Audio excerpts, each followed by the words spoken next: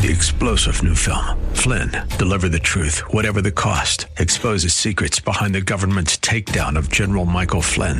Flynn knew what the intel world had been up to. He ordered the first audit of the use of contractors. This set off alarm bells. He told the truth. He was the most dangerous person for Donald Trump to hire. They had to get rid of Flynn. Flynn, deliver the truth, whatever the cost. Available now. Watch it today. Go to salemnow.com. salemnow.com.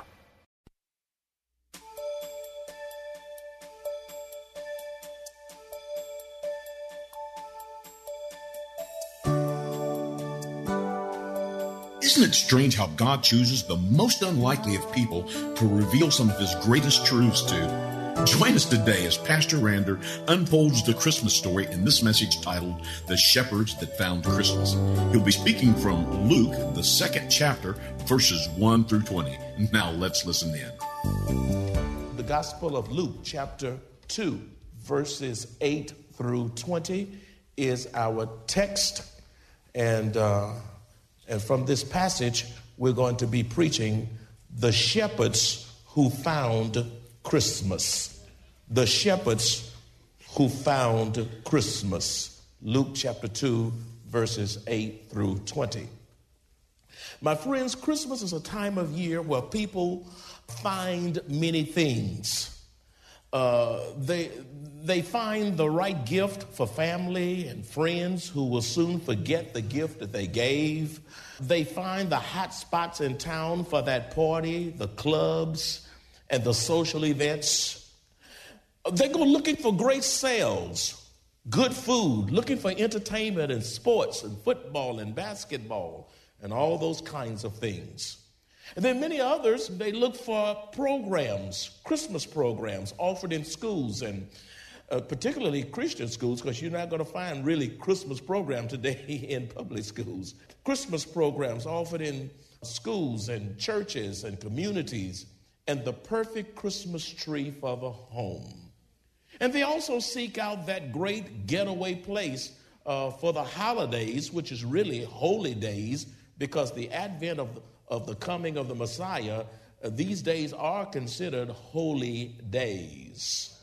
To sum it up, after keeping the holiday tradition, so many end up empty, depressed, financially broke, no joy, because they miss the essence and true meaning of Christmas. Beloved, it is possible to find all the things you enjoy in this world and then miss Christmas. In this particular passage, we will see a band of shepherds who found Christmas while many others missed it. Look at the passage closely, and I'm going to give you a passage breakdown. Passage breakdown. Verse 8 is the watching shepherds. Verse 9 is a divine intervention.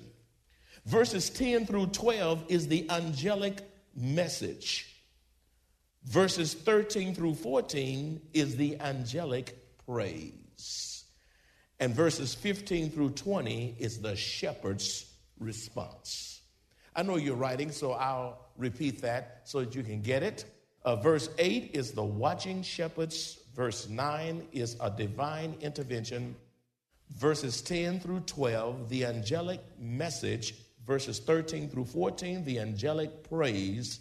And verses 15 through 20, the shepherd's response.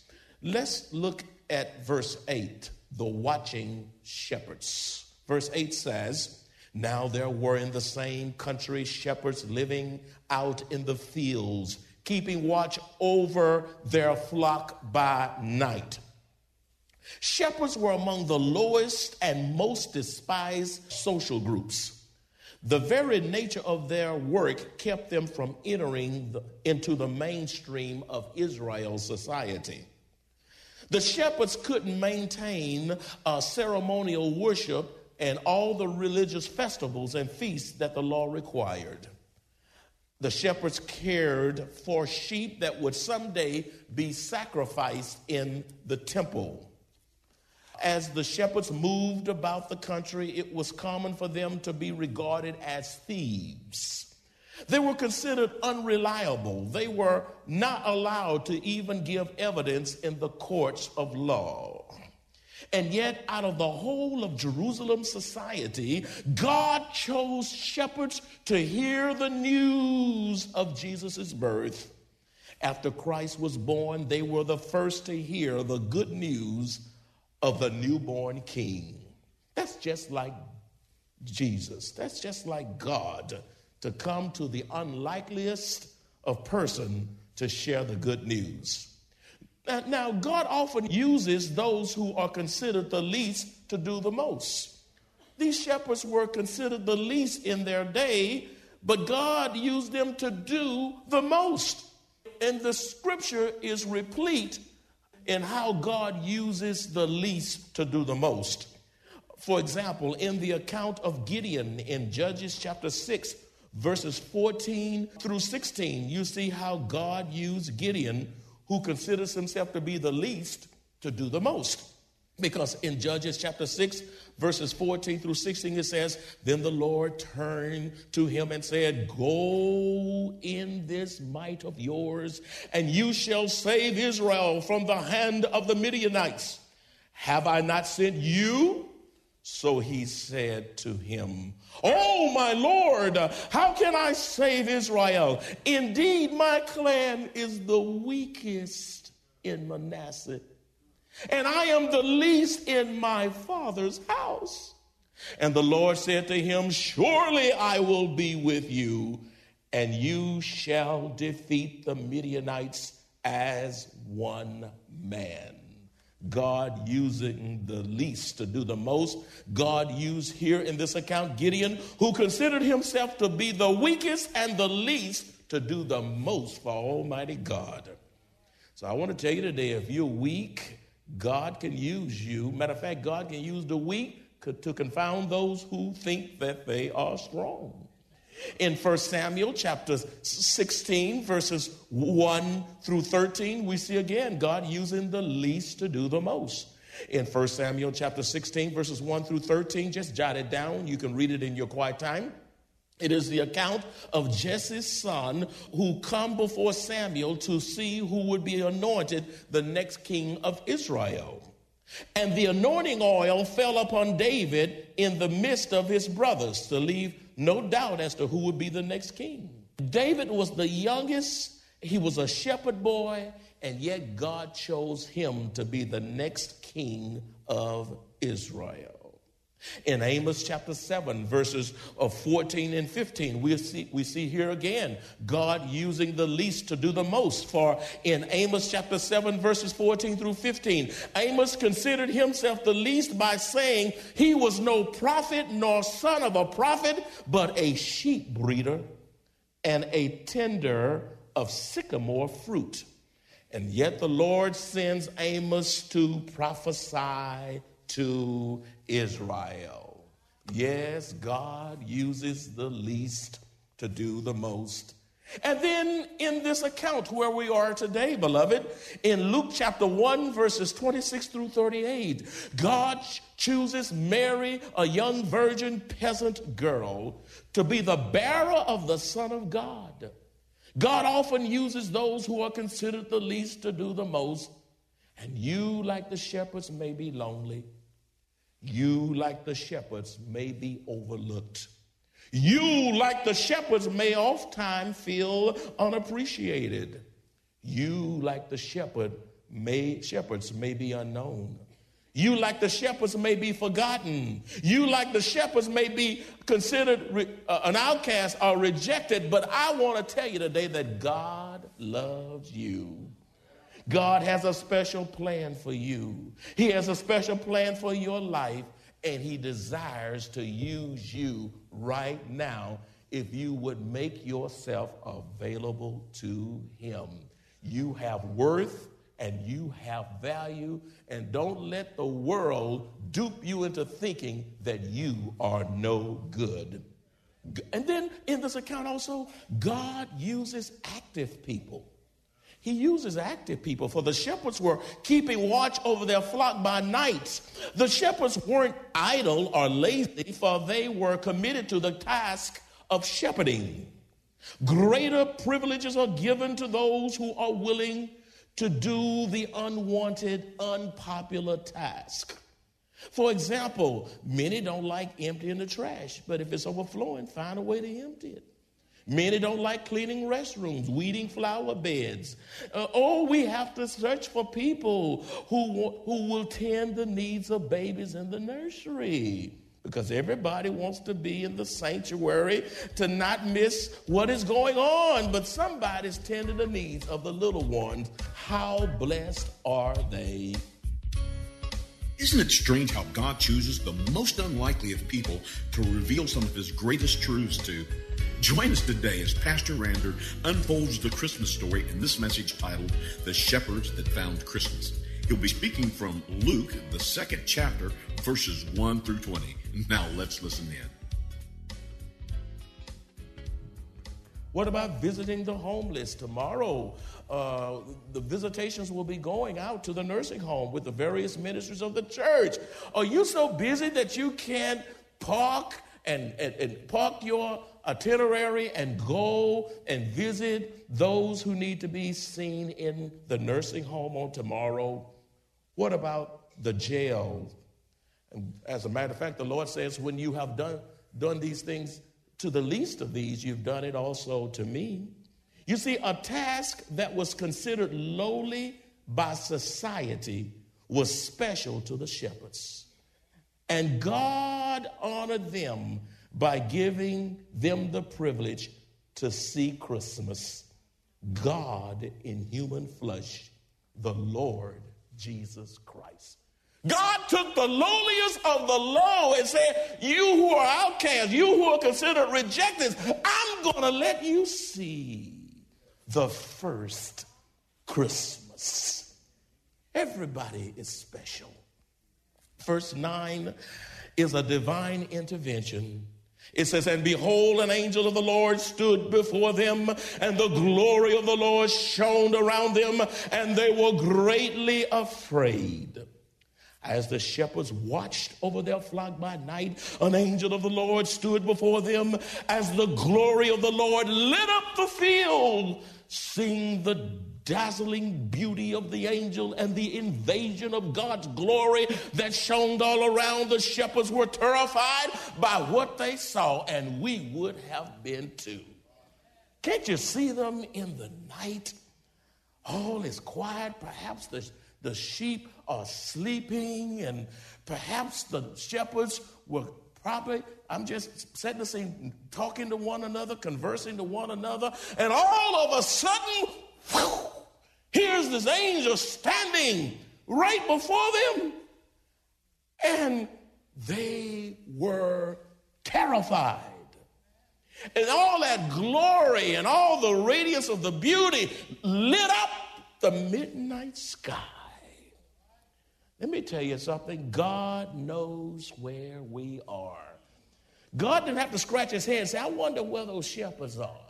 I wonder what is their zip code.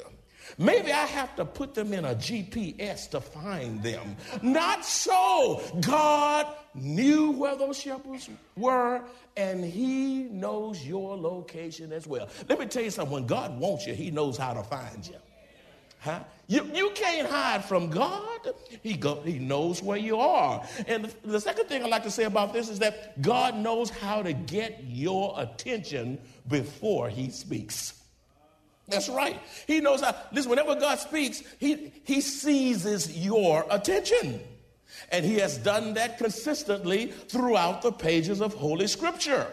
For in Exodus chapter 3, verses 2 through 5, we see how God got Moses' attention. For it says in Exodus chapter 3, verses 2 through 5, and the angel of the Lord appeared to him in a flame of fire from the midst of a bush. Wow, that's getting his attention. So he looked, and behold, the bush was burning with fire, and the bush was not consumed. That got his attention. Then Moses said, I will now turn aside and see this great sight.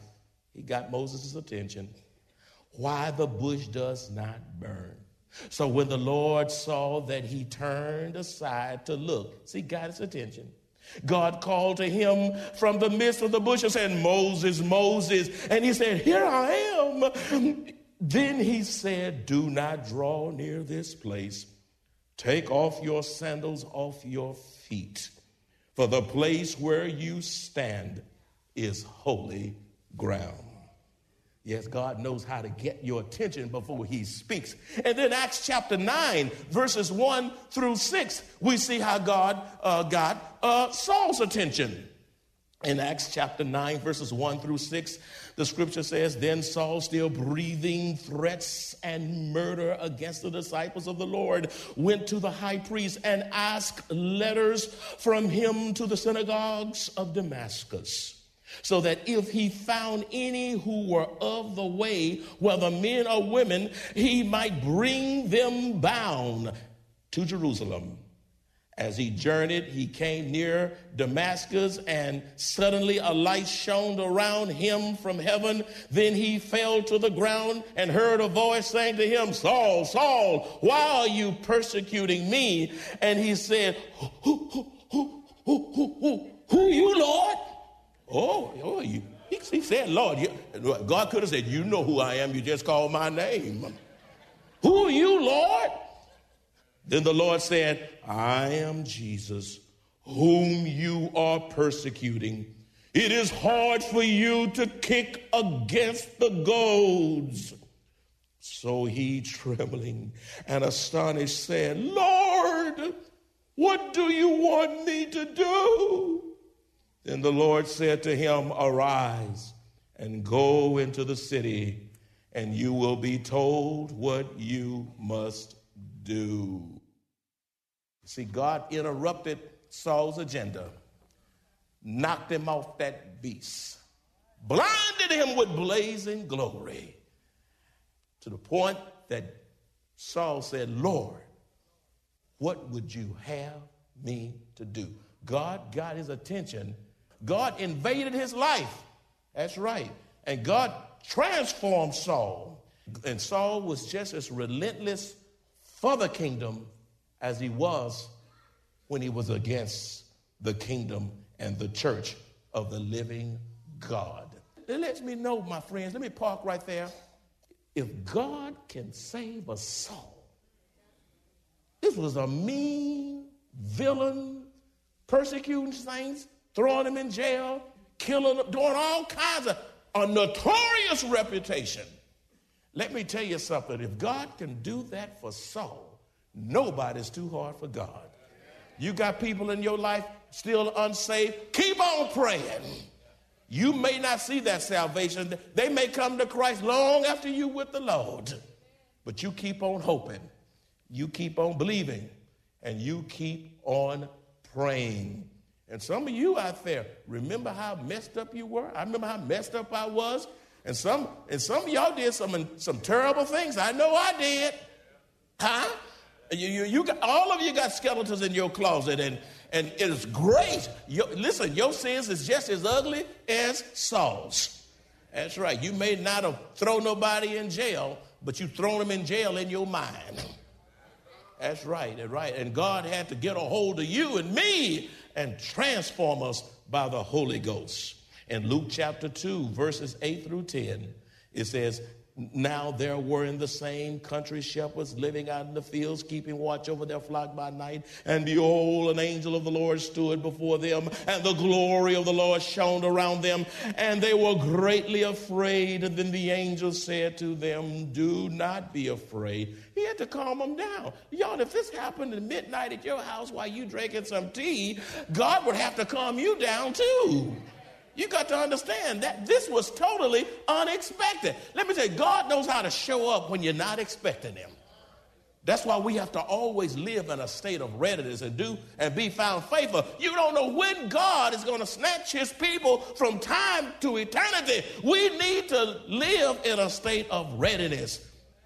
They were greatly afraid. Then the angel said to them, do not be afraid. He had to calm them down lest they had a heart attack. For behold, I bring you good news of great joy, which will be to all people. Yes, God knows how to get our attention before he speaks. God often gets our attention even now, today. He gets our attention through sickness. Sometimes it's in the midst of surgery. Sometimes you get so far from God and you get so ornery and so complacent and so apathetic. So God has to invade your life with the loss of a family member. Sometimes he has to take that job that you think you can't leave. Sometimes he uses the death of a loved one. Sometimes he uses imprisonment. Sometimes God permits financial calamity to intrude your family. God will not speak until he gets your attention. Has he ever gotten your attention? And when he got your attention, you knew who had seized your attention? What's needed in the church today is for saints to experience God as did the shepherds on that awesome night. For they were overwhelmed with the presence and glory of God and would never be the same again. Those shepherds would never be the same again. Beloved, until you have experienced a supernatural divine intervention of being born again, it is impossible to have victory over sin, victory over Satan, victory over the flesh, and victory in this world until you have had a personal divine intervention with God inhabiting your soul. What is salvation? Salvation is the life of God living in the soul of man. Do you have the life of God resident in your soul? Do you know that you know that you have been born again? Only after you have been born again can you have victory over sin, Satan, flesh, and the world. In John 3:3, in the Gospel of John, chapter 3, verse 3, Jesus said to Nicodemus, and he said to him, most assuredly, I say to you, unless one is born again. Say born again. Say it a little bit louder. Say it a little bit louder.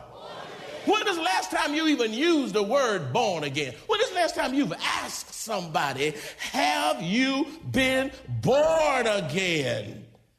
Jesus tells Nicodemus, most assuredly I say to you, unless one is born again, he cannot see the kingdom of God. You can't get born again through psychology. You can't get born again through opinions. You can't get born again through politics. You can't get born again through good works and being a good moral person. The only way you can get born again, you got to see yourself as a sinner in desperate need of a Savior. And in light of that, you cry out for the mercy of God and ask him to save you by the shed blood of the Lord Jesus Christ. Cry out for his mercy. Cry out for salvation. Believing in his death, his burial, and his resurrection. Only then can you have a born again experience. Be it known to you today, nobody can save you but God. In verses 10 through 12 is the angelic message. Verse 10 says, then the angel said to them, do not be afraid, for behold, I bring you good tidings of great joy, which will be to all people, for there is born to you this day in the city of David a Savior who is Christ the Lord, and this will be a sign to you. You will find a babe wrapped in swaddling cloths, lying in a manger. The angel comforts the shepherd with good news by announcing the birth of a Savior who is Christ the Lord. Oh, how we need some good news in the midst of a world that is filled with bad news. Just bad news. Bad. You look to the east, it's bad news. To the left, it's bad news. Some of you look back and reflect over your life, nothing but bad news. You turn on the television, bad news. Look on the internet, bad news. Open a magazine, bad news. But I know some good news. And that good news is that Jesus was born to you, for you, to the glory of Almighty God. And the shepherd's sign would be that they would find a babe wrapped in swaddling cloths lying in a manger. You see, my friends, babies were in that day snugly wrapped in long strips of cloth, giving them warmth, protection, and security in their newborn existence. The combination of a newborn's wrapping and the use of the manger, which is an animal's feeding trough, for a crib would be a distinctive sign.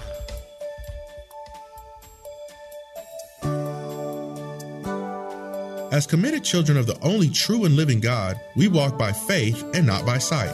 Life on earth is not easy. Yet, even in the midst of trials and tribulations, we have joy, hope, peace, strength, and God's blessed assurance as we face trials. Best yet, we look forward to hearing our Savior say, "Well done, thou good and faithful servant," and eternal life with our Lord and Savior. If you enjoy this kind of biblical teaching or would like to hear this message in its entirety, please visit us at Maranatha Bible Church, located at 7855 East Loop 1604 North in Converse, Texas, or call us at 210-821-5683. If you would like to make a special donation to support the radio ministry of Maranatha Bible Church, please visit our website at maranathasa.org. Select the Give option and choose the Radio Broadcast Support Fund. Thank you very much for your generosity. 3-star General Michael J. Flynn, head of the Pentagon Intelligence Agency, knew all the government's dirty secrets. He was one of the most respected generals in the military. Flynn knew what the intel world had been up to. He understood its funding. He ordered the first audit of the use of contractors. This set off alarm bells. The explosive new documentary, Flynn, Deliver the Truth, Whatever the Cost, uncovers the facts behind this scandal. Flynn told the truth. He was the most dangerous person for Donald Trump to hire. I find out the worst enemy that I'm going to face in my life is right here in America. They took my assessment and they wanted me to change it. And I was like, I'm not changing it. They had to get rid of Flynn. With in-depth interviews, archival footage, and never-before-seen personal records of the man behind the headlines. I just felt like I was drowning. Flynn, Deliver the Truth, Whatever the Cost. Available now. Watch it today. Go to salemnow.com. salemnow.com.